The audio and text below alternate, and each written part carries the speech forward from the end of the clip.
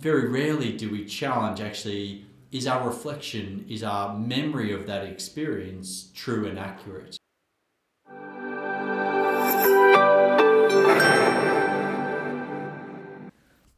Hello and welcome to the Lead with Purpose podcast, created to help you achieve the success and fulfillment you're seeking, not only in your job but across all aspects of your life. Each episode will be using the expertise of Rob Cross, founder of The Purposeful Leader and creator of the 3 Questions approach. Rob will be sharing in-depth knowledge on how you can unlock your full potential. My name is Louise van der Westhuizen, and as the co-host of the Lead with Purpose podcast, it is my task to help extract all the helpful insights and practical learnings from Rob, and hopefully ask all the questions you, the listeners, want to know. In this episode, we want to explore how the story you are holding onto can impact your life. Luckily, as always, we have Rob here to guide us through decoding our stories. Hi, Rob. Hi there. So, firstly, can you just explain to us, what do you mean by our stories? All of us have experiences throughout our lives, all the way from the moment we're born through our life today. We have experiences that have shaped us. The interesting thing, though, is that those experiences, whilst being very real in the moment, actually get stored as memories in our minds, and we reflect back on them.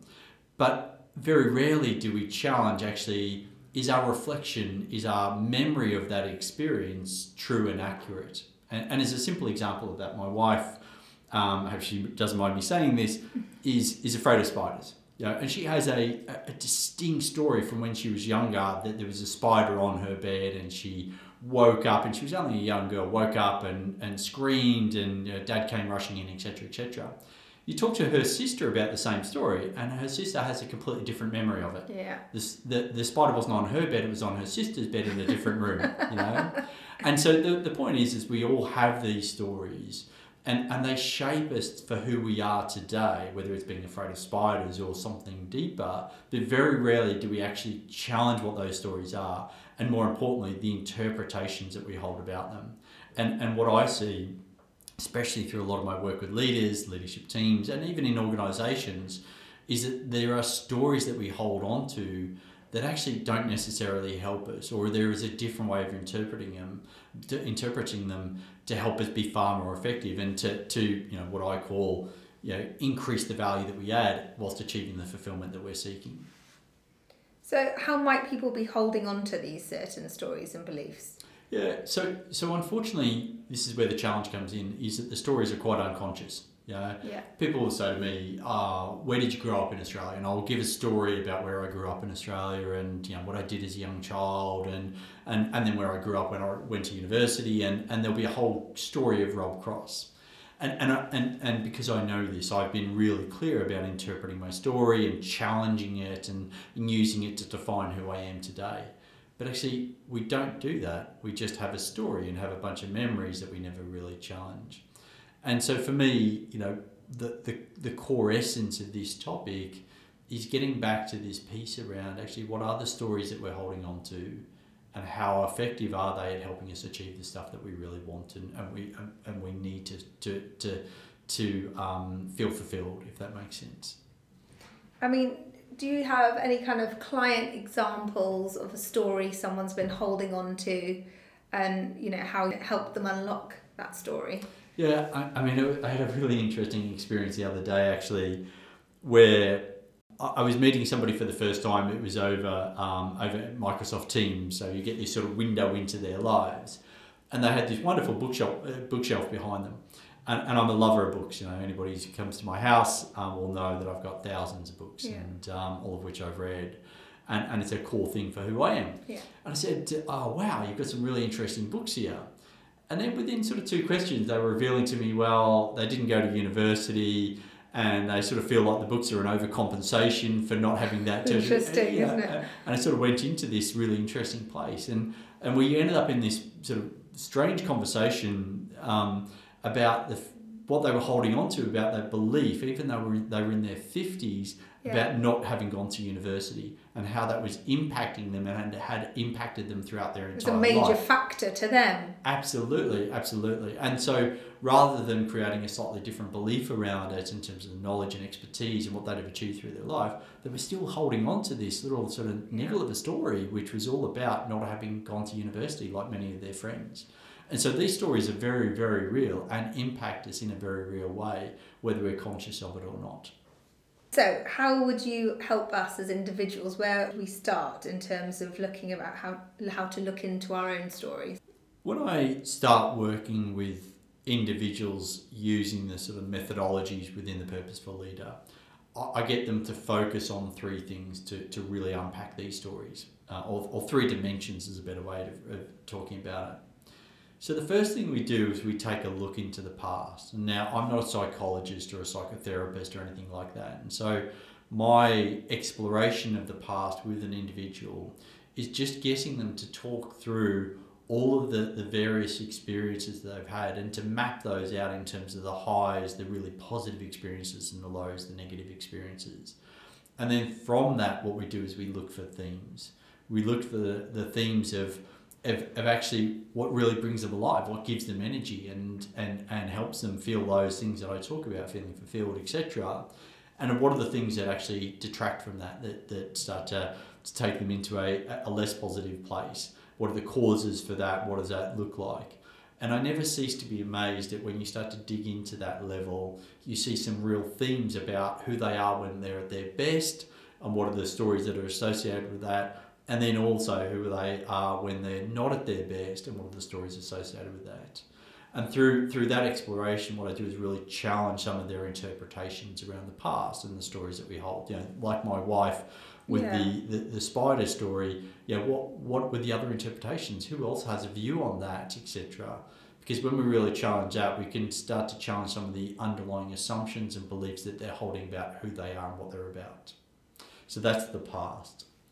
Then what we go on to is the present. And what I'm really curious about when working with people is what are they paying attention to in the present, but almost as importantly, what are they not paying attention to in the present?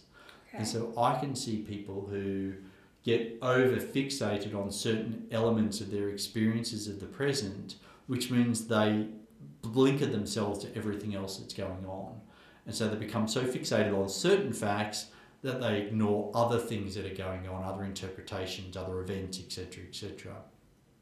And unfortunately, when they do that, they then reinforce a certain perception of where they are and what's going on. So as a quick example of that, I was working with quite a senior leader in an organisation who, in the present, they just felt like they were failing. And what was really interesting is that they were solely focused on the 2 out of the 10 projects or big initiatives that they were leading that weren't going as well as the other 8, and assuming that those 2 were defining who they were, creating that sense of identity that I'm a failure, I'm not good enough, etc. And ignoring the other 8, and all the other things that were really going well and actually were a better definition for who they are. And refocusing them back on that, taking a look at the 2 that weren't going particularly well and starting to uncover why that was, really helped them create a different perception of what was going on in the present. So past and then present. And the third element, and I appreciate this is quite a lot to sort of grapple with, is getting people to think about the full range of options as you think about into the future. And if you imagine time is not linear, in the past we've got multiple different definitions of what our experiences were. In the present we've got different range of things that we're paying attention to, how conscious we are. And in the future, we've got a full-blown range of options, different things that we could focus on. And often what people do is assume that the past has a definition, the present has a reality, and the future has a straight line. And actually what we can do is we can get really broad in terms of the full range of options of all the things that we could do from this present moment to achieve whatever we're seeking to achieve. So I appreciate that's quite deep and there's a lot in there, but past, present, and future. Okay, so maybe we have a little look more at past, maybe some more examples of kind of clients where you've helped find something within their past that's shaped them. My career has been in working for big corporates, and in that you do a lot of things like talent reviews. So years and years ago, I was involved with conducting a talent review. Basically, you look at all the people in the organisation or in a subset of the organisation, and you plot them on different charts and different things and look at what's their potential performance, etc. Where else could we deploy them?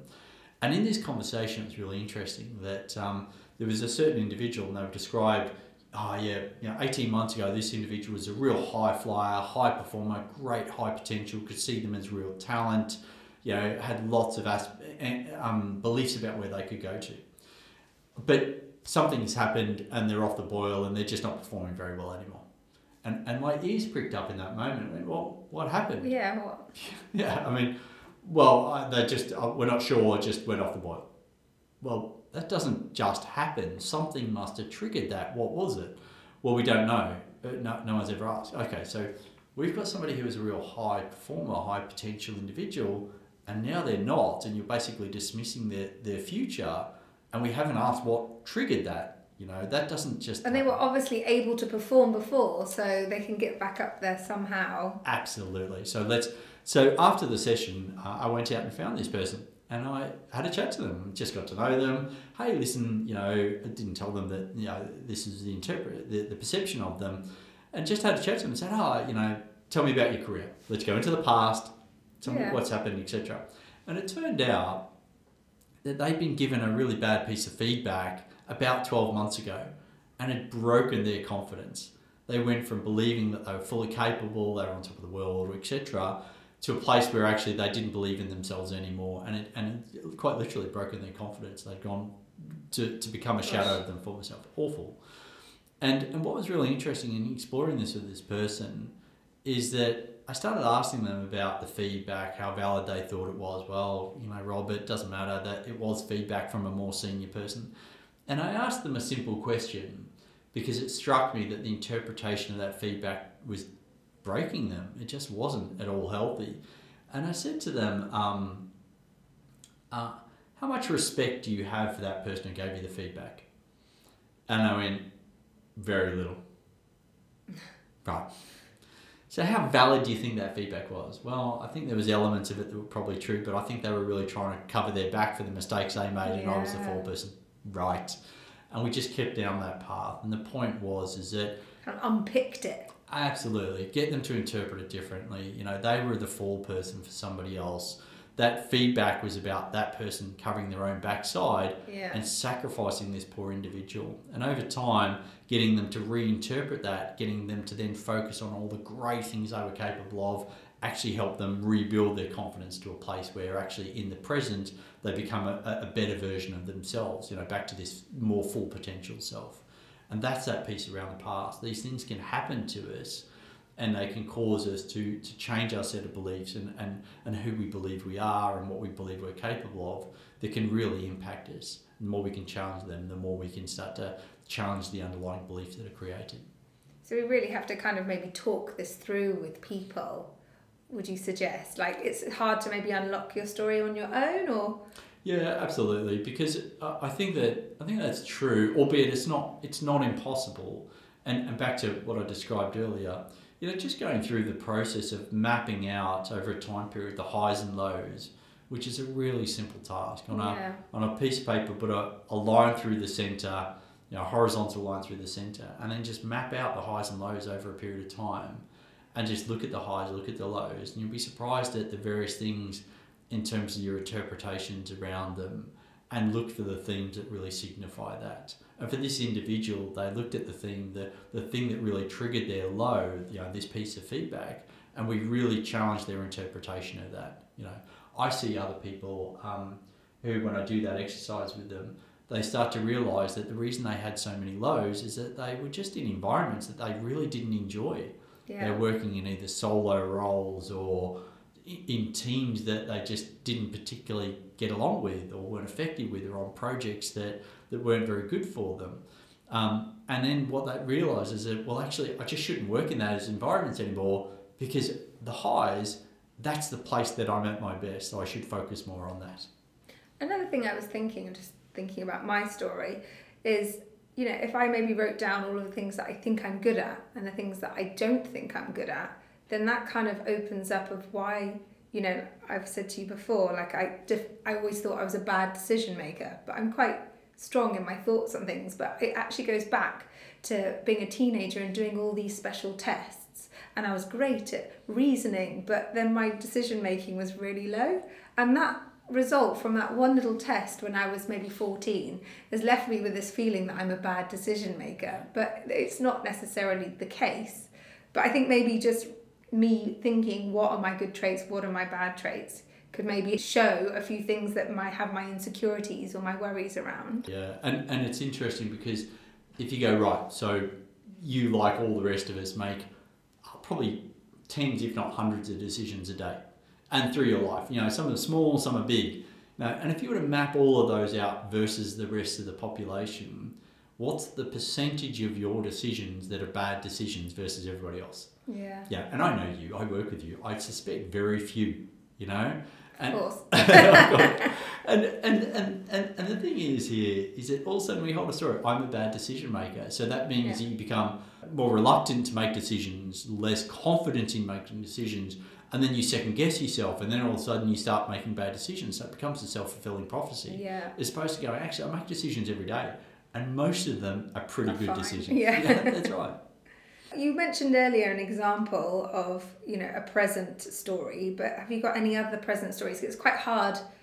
I find it quite hard to think of present stories and understand what kind of stories I'm currently going through that I could unpick. If I give an example, and this comes from a piece of coaching work that I was doing recently.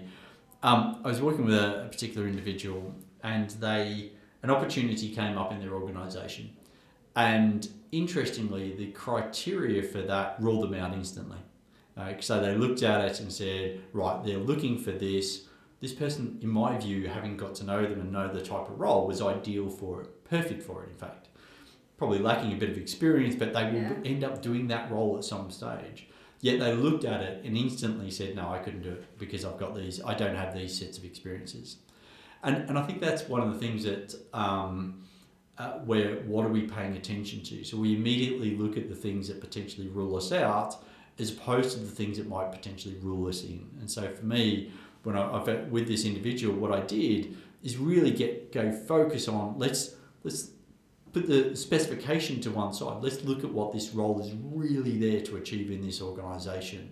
Let's get focused on, you know, what value it needs to add, the teams that it needs to work with and lead, you know, the influence, etc., etc. And now let's talk about you in that context. And what that did is it allowed them to start to pay attention to the things that actually meant they were a great candidate for the role rather than automatically eliminating themselves out. And they put themselves forward for it and went for it, and the process is still ongoing. Oh, brilliant. The other thing I was thinking, you were talking about future options, but I mean, as we were saying, it's such a big topic. Like, what kind of options are we talking about? Are we talking about, you know, things like promotions? Like, what are the things you'd get people to look at? Yeah, so when I think about the future, as I said, time is not linear. You don't just have this passing of time from the past to the future, from the past through to the present to the future. And I think what happens when people start considering their options for the future, they become quite restricted based on some of the stuff that we've talked about already. You know, the beliefs that they hold, the perceptions of themselves, etc., etc. And what that does is it causes them to become really quite limited in terms of what they perceive the options to be. And so what I'll do a lot when I'm working with people is throw the net really wide, you know, and if I think about it, somebody recently, I was doing a bit of career coaching with them because they were getting ready for the next transition and they just didn't know what they wanted to do. They just assumed it would be going for some promotion, but realistically there were very few opportunities in their organisation. And so I said, right, let's go really wide. Well, you could quit and go out alone, start up your own company, you know, go independent, whatever that be. You could quit and go interim work, you quit and do contracting work, you could quit and go and work for somebody else. You could go for the obvious next promotion in your company. You could retrain. You could, you know, so we threw the net really Everything's wide. An option. Absolutely. And the point there was not to try and overwhelm them with options. It's more about stretching their perspective to see what actually is really attractive to them and what's not attractive to them. And also to consider which of the options that are mutually exclusive and which actually could overlap. So you could do multiple things at once, the classic portfolio. And the wonderful thing about that activity is it just forces you into a bigger space than what's the obvious, where you could do all of these range of things. Yeah. So why don't we just start, taking a journey to explore all of them and see what the options are. And if I give an example of that, in a recent piece of coaching work, I was working with somebody in this context, and they were stuck because they just didn't want to do what the obvious answer was. They just didn't know what the next answer would be. And so by throwing it open so wide, we started exploring all of it, holding each of them lightly, and then over time just whittled it down to the final three, where they said, actually, I could see myself doing one of these three. Well, now let's go really explore those and see what the true opportunities are within that.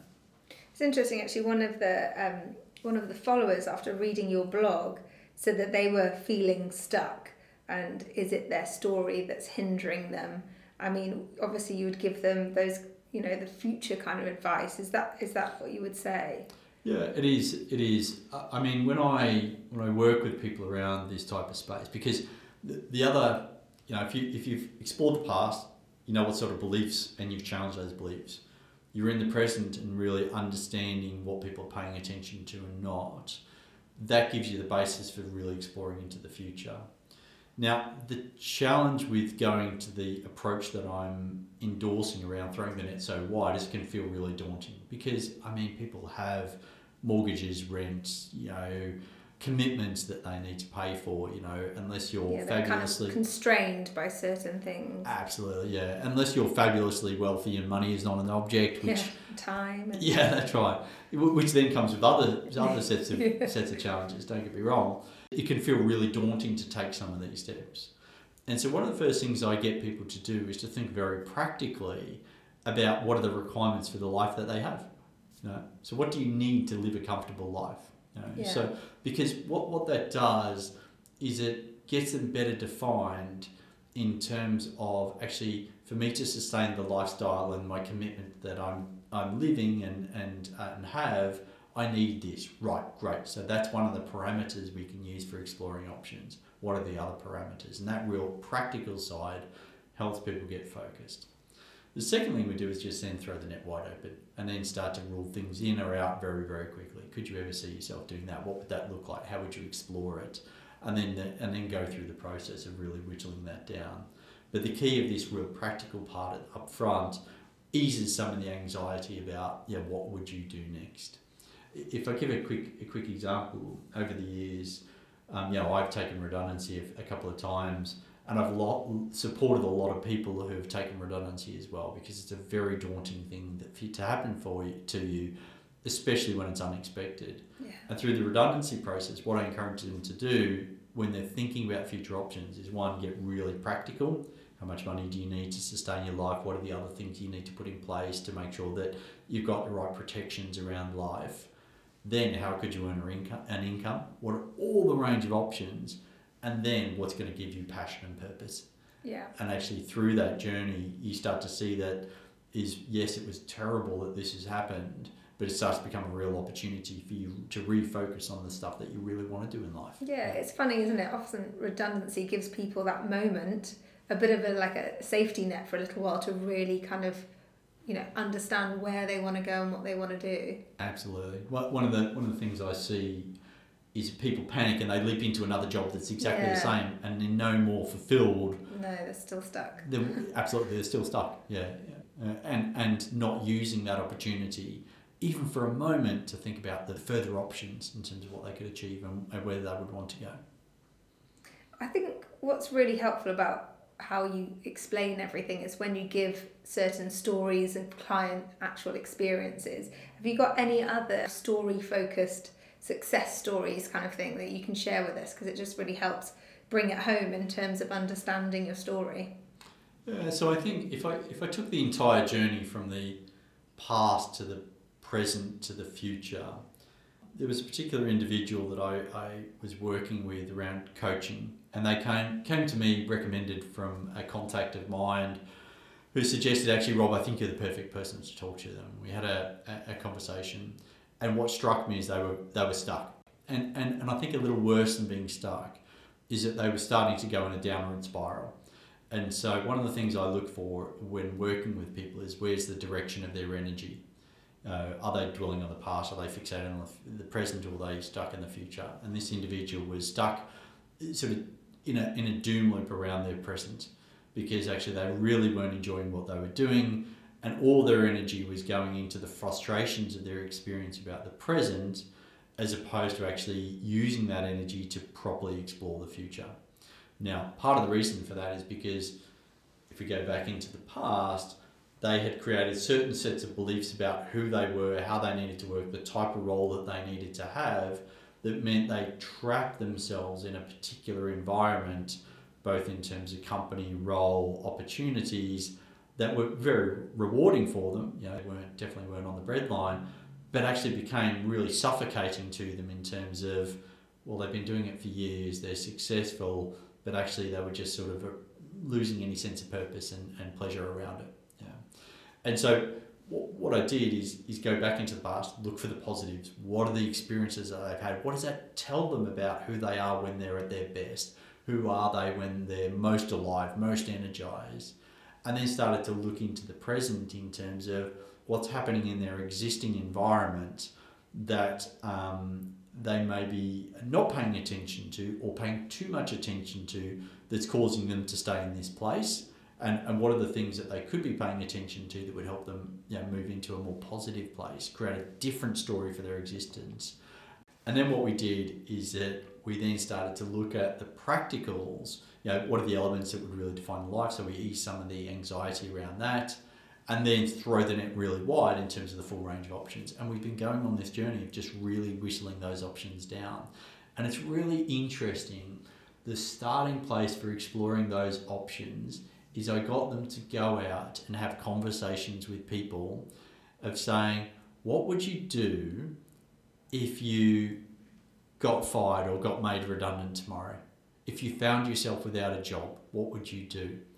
And the first, the person sort of looked at me and said, well, I mean, why would I talk to people about that? I said, all you're doing is stretching your mind, stretching your perspective, creating a different story. Because at the moment, your story is one of misery and frustration. Let's take a story of misery and frustration, take all that energy and direct it into a story about opportunity and possibility. And that will help you.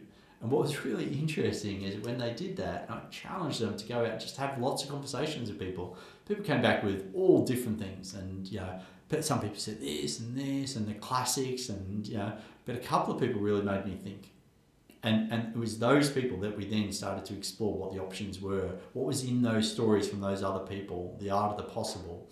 The people who had been made redundant and gone off and done something really exciting, what was in that excited him? And that's where we're at the moment, of using that sort of thought experiment to continually challenge, well, what happens next, and continue whistling it down.